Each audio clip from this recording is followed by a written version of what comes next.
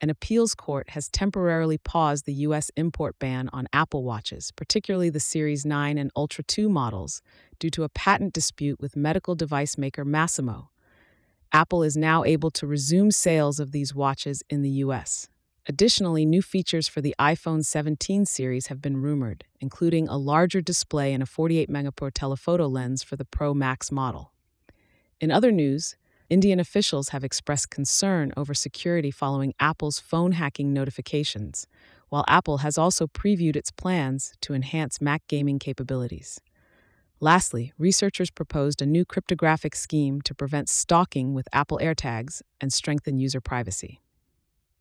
Apple has restarted the sales of its Apple Watches following a pause in a ban on sales and imports. Luxshare is on track to become the second largest manufacturer of iPhones, trailing only behind Foxconn.